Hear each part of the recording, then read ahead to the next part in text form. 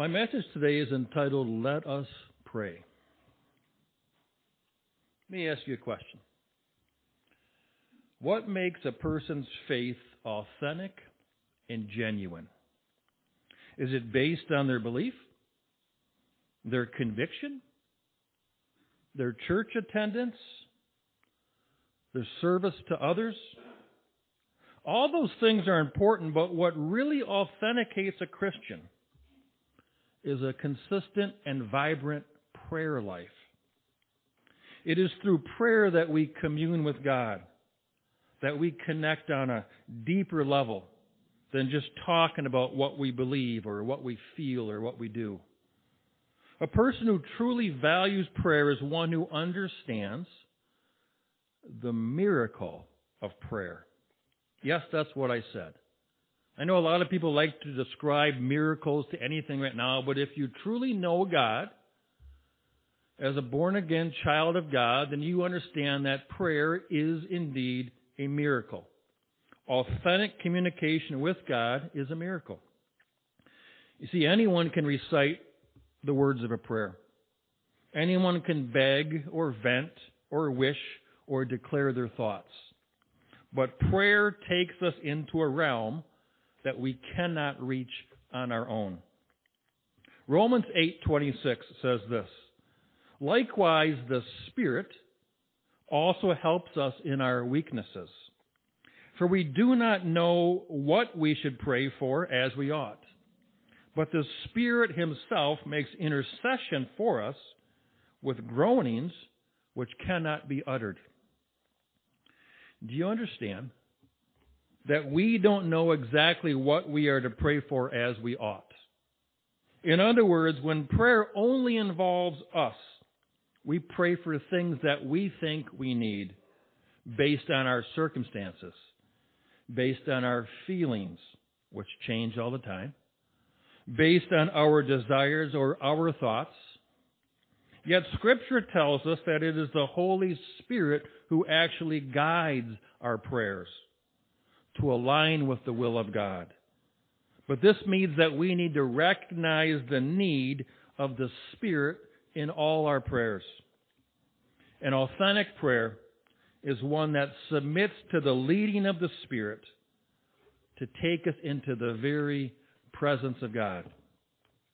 When we truly connect on a spiritual level and hear God speaking to our hearts, regenerating our spirits, consoling our souls, infusing us with supernatural strength, and literally changing our focus and our resolve and our peace and our joy, it truly is a miracle.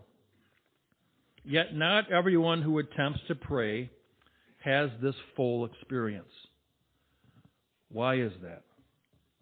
Many have incorrectly been taught that prayer is a formula, that if they say certain words or statements or phrases, it authenticates their prayer. But to reach this level of divine interaction, you know what interaction means? That prefix inter means between. That there's action between both of us. It's not just us talking, it's God talking to us. In order to reach that level of divine interaction, we need to actually hear God speaking to us, not just speak to Him and hope that He hears us. Thus, we need to learn to wait on Him. So let me ask you another question. Who in here would say they're really good at waiting? You see, the reason why many people struggle to have a faith-filled life that allows them to overcome, that allows them to stay positive, especially in the world we live in today, that allows them to be filled with purpose and direction and peace, and guided by supernatural insight, is often because they have not learned the absolute necessity of waiting on God. A lot of prayers are given today, a lot of people, and there's no waiting involved. It's probably because many times we've not taught about that necessity in prayer. Without understanding how to wait on God, we remain unfulfilled. And we lack the kingdom-shaking power to be God's ambassadors in this world. Isaiah 40:29 familiar verses, says this: He gives power to the weak, and those who have no might, He increases strength. This is a promise from God if we know how to receive strength from Him. Verse 30, even the youths shall faint and be weary, and the young men shall utterly fall. No one on their own is immune to weakness. No one can rely purely on their own strength or on their own wisdom or their own power to endure. All of us will come to the end of ourselves in our attempts to persevere against life's challenges. Isaiah 40:31. But those who wait on the Lord shall renew their strength. They shall mount up with wings like eagles. They shall run and not be weary. They shall walk and not faint. It's only by waiting on God that we are infused with His strength to continue in the face of adversity. His strength to love the unlovable. His strength to forgive the unforgivable. And His strength to overcome. But truly waiting on God means one thing that some of us are not good at yet. To truly wait on God means we need to stop talking, stop asking, stop pleading, and wait on God to speak what He desires to say to us. Psalm 46, verse 19. Verse 10, I believe it is, actually. Be still and know that I am God. You see, the way that we truly know God is by waiting on Him to speak directly to us.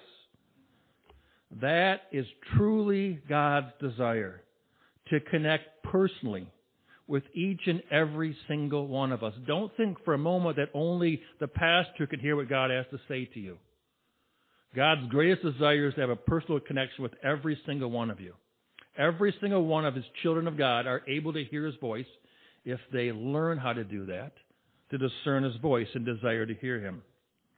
If there's one thing the church has gotten wrong for way too long, it's in telling people to pray, but not teaching them how to do it.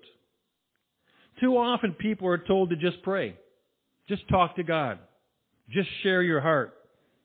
Yes, this is a part of prayer. But without teaching people how to hear from God, how to discern His voice, they come up empty, confused, frustrated, and often misled by a false self-confidence. This is where many people get it wrong with God and with prayer. We don't just wait for Him to answer our prayer requests. I've heard many people say, well, God's not answering my prayer. I keep praying, He's not answering my prayer. It's not what prayer is about. We wait for Him to speak to us whatever He desires to say. But this involves us being still. It involves us letting God speak, not us imagining what we want to hear from God. What's the difference? Well, first of all, God will never contradict His word. His answer to you will always confirm His word. Also, there are many times that God's answer is not what we want to hear, but absolutely what we need to hear. Can anybody give me an amen on that? Sometimes God tells us what we don't want to hear. That's how we know it's from God. For example, if you've been hurt by someone who unfairly mistreated you, who ignores your concerns, who is mean to you, who blasphemes God daily, who displayed gross injustice towards you and wounded you, you might ask God, do I really need to forgive this person, or can I just move forward? Many times, your mind, your flesh, your feelings will tell you, no, don't worry about it, just move on. Because they came against God. They are mean, they are evil, they are not remorseful, so just move on. That's what your mind will tell you. However, that goes completely against God's Word.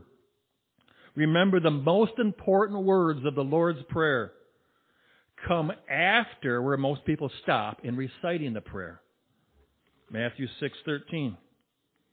Jesus said, "And do not lead us into temptation, but deliver us from the evil one. For yours is the kingdom and the power and the glory forever. Amen."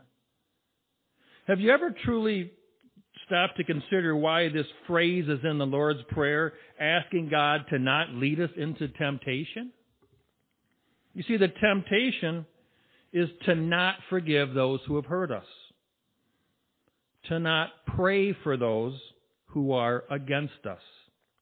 If we give in to this temptation and hold unforgiveness towards those who have hurt us, we become prisoners of the evil one, because now we are controlled by anger and by vengeful thoughts and by judgment and unable to clearly hear from God.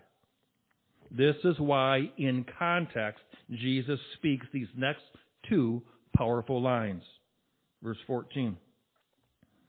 "But if you forgive men their trespasses, their sins, your heavenly Father will also forgive you. But if you do not forgive men their trespasses, neither will your Father forgive your trespasses." It doesn't always make sense to our human minds to follow what we are commanded to do. How are we possibly supposed to forgive our enemies? How do we love and pray unselfish prayers for those who spitefully use us and hurt us? Yet these are the words and commands of Jesus. They don't make sense in our natural minds, but they are part of God's will.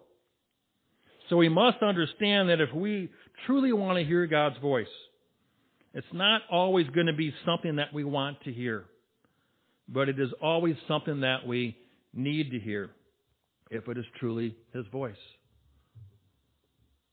We know someone, that close friend of ours, who went through a difficult time in their lives many years ago, and they had a child out of wedlock, a common situation, and we asked them to pray about it, and we did too.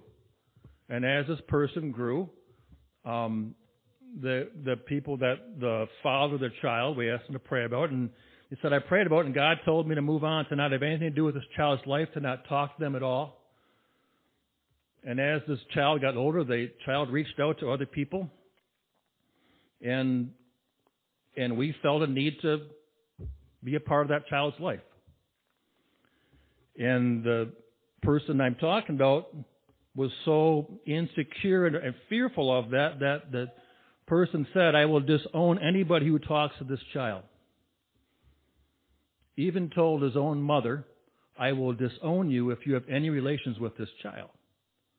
And we said, "How can I?" I said, "Listen, we prayed about that, and we feel God's saying that it's not the child's fault, but to have a relationship with this child." And so, and that other person said, I know I'm being hard to follow this, but the other person said, "I prayed about it too, and God told me to move on, to have nothing to do with it." And so you come to this place and say, how can two people pray to God and get different answers? It's because sometimes there's wounds in our lives, sometimes there's things that we cannot see, sometimes there's experiences because we're hurt. But if we're not sensitive to God's voice, we say we're praying to God, and what we're actually doing is we're telling ourselves what we think God is telling us to appease our desires. However, there's times when God will speak to us against what we think we want, but we need to know what is true to Him.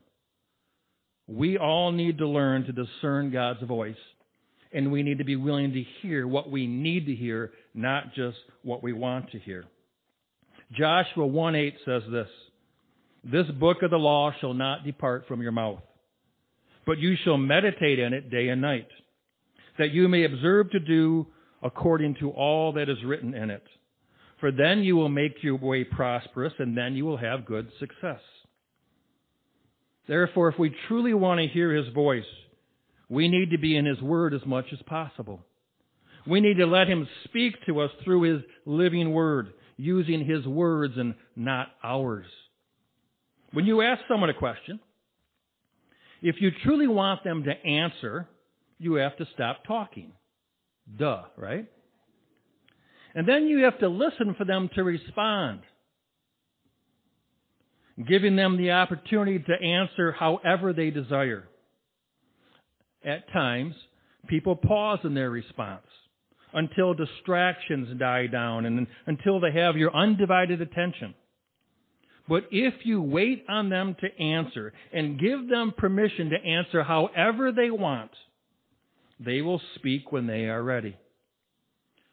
Why would that be any different in dealing with God?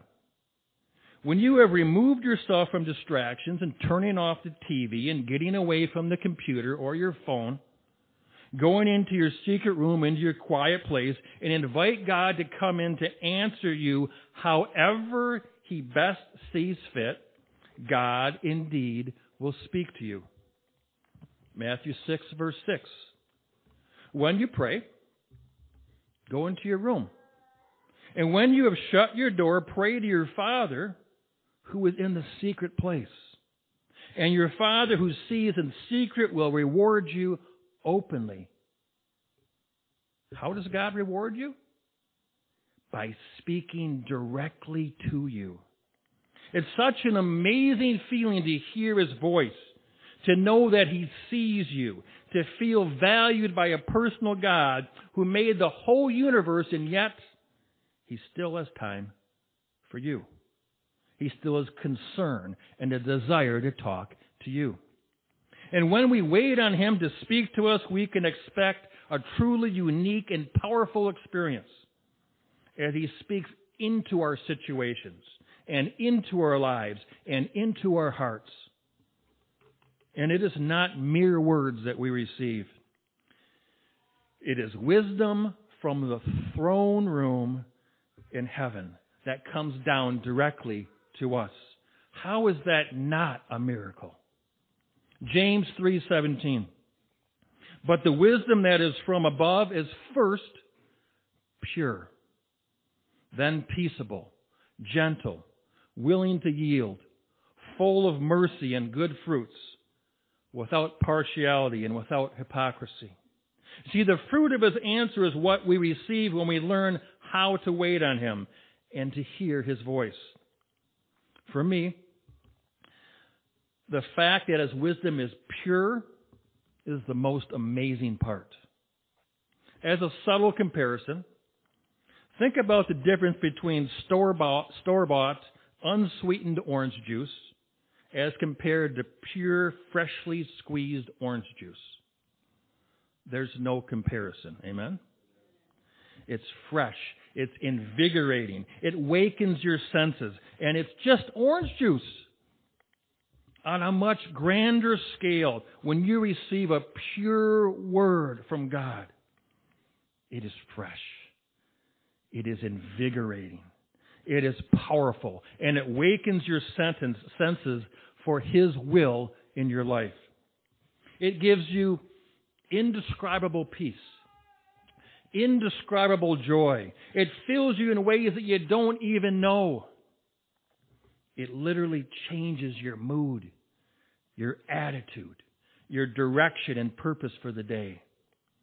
His word to us is pure, full power, and greater than any wisdom that the world can give. If you have not experienced this feeling, this infusion of His Word and Spirit, then let me teach you how and where to begin. If you don't know by now, I am a teacher. I taught for 30 years in the state of Michigan. I took 1 year off, and God said, "What are you doing?" I said, "God, I reached my retirement age." He said, "Not with me." I applied back, and I'm starting back at school again. I continue to be your pastor, but God has continued to show me my mission field is the schools, and so I'm starting with kids tomorrow. So I appreciate your prayers for that. All right? And so I'm going to teach you how not just what to say, but how to hear from God, how to discern His voice. you open your Bible and begin with maybe one of the Gospels. Don't tell yourself that you're going to read a certain amount every day, because if you do that, you'll be more devoted to your plan than being devoted to hearing God's voice. Read a few verses, then stop. Get a journal. Write down your summary in your own words of what you believe God is saying through His Word. Then ask questions in your journal. Ask questions of God regarding the text in your journal, such as, God, what do you mean when you say this? Or, God, what do you want me to learn from this passage? Or how can I apply this to my life? And in what ways can I know that I'm living this in my life? And then, wait. Wait on God in prayer, silently. Listen for an answer as a still, small voice. Write down what you believe God is saying to you. Don't overanalyze it. Just write it down. If the thoughts are coming too fast, then use modern technology. There's speech to text. You can speak, and it writes down what you say. Record your thoughts, whatever you think God is speaking to you, but then don't stop there. If you feel God is bringing you to another part of the Bible, go there. It's okay to leave your reading plan and go to other parts of the Bible. Go there. See if there is a connection to what you just read and what you believe you are asking of God. Continue to ask questions in your journal and wait on God. And write down what you believe you are hearing from God. Then, and this is the important part, find another trusted brother or sister in Christ that you can share your journal with. Ask them if what you have written lines up with the Word of God. Ask them if they believe you are beginning to hear God correctly. You might want to ask a few Christians that you trust. This is how you begin to discern His voice. It does take effort on your part. You have to write. You have to ask. You have to wait. You have to make sure that it lines up with the Word of God. If you don't go to someone else, you begin to teach yourself that you're just telling yourself what you want to hear. When you're ready, move on to a few more verses and repeat the process. Again, I stress to you not to be so stuck on your Bible reading plan. You need to decide what's more important to you.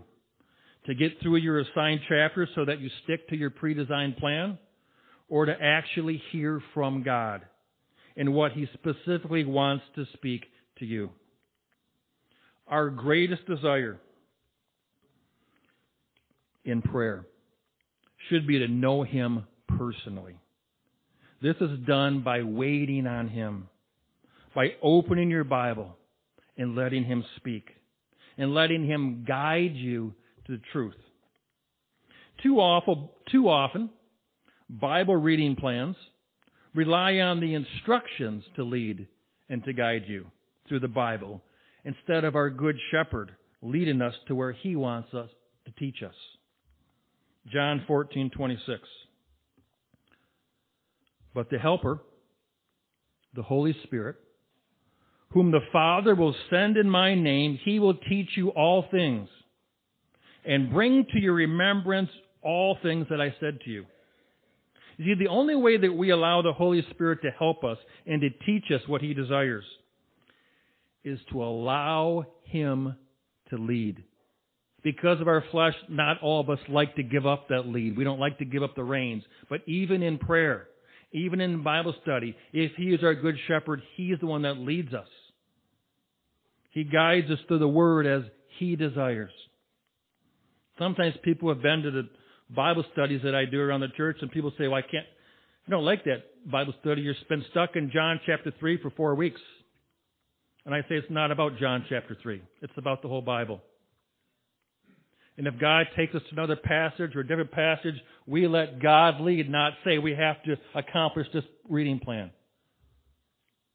He's our good shepherd. He leads us and guides us. He knows what we need. We need to allow Him to lead us. Jeremiah 29, verse 13 and 14. And you will seek me and find me when you search for me with all your heart. I will be found by you, says the Lord. In context, this passage refers to the Israelites who had spent years in captivity as a consequence for not following the Lord through His commands. But today, this passage speaks to anyone who is bound in wrong thinking by traditions that speak louder than truth, and people who literally find themselves in bondage daily to fear and doubt and despair and sin and loneliness and confusion. In fact, the power of this verse is that it is more than just what God wants you to do. It is actually God prophesying to His people. He doesn't say you should do this. He actually says you will do this. You see the difference? If you've been struggling to hear from God in your life on a certain area, if you've been stuck and unable to find direction, if you've been in bondage to wrong teaching or incomplete teaching, or traditions that don't produce faith and vitality in your life, then God is speaking these words prophetically to you today. Listen to His voice, speaking directly to you. He says, you will seek me, and you will find me when you search for me with all your heart. I will be found by you, says the Lord. That's a personal promise that we need to take hold of and believe. Let us all seek to know God personally, to seek Him with all of our hearts. Let us pray in a way that allows the Good Shepherd to lead us and guide us in paths of righteousness for His name's sake. Then we will see the body of Christ rise up to be the divine power in the world that God has designed us to be. Heavenly Father, we thank you for the power of your word. We thank you for the miracle of prayer in communicating with us directly to our hearts. Help us to understand prayer in the way that you intended to give it to us. Help us to know your voice and covet this time in your presence. In your precious name we pray. Amen.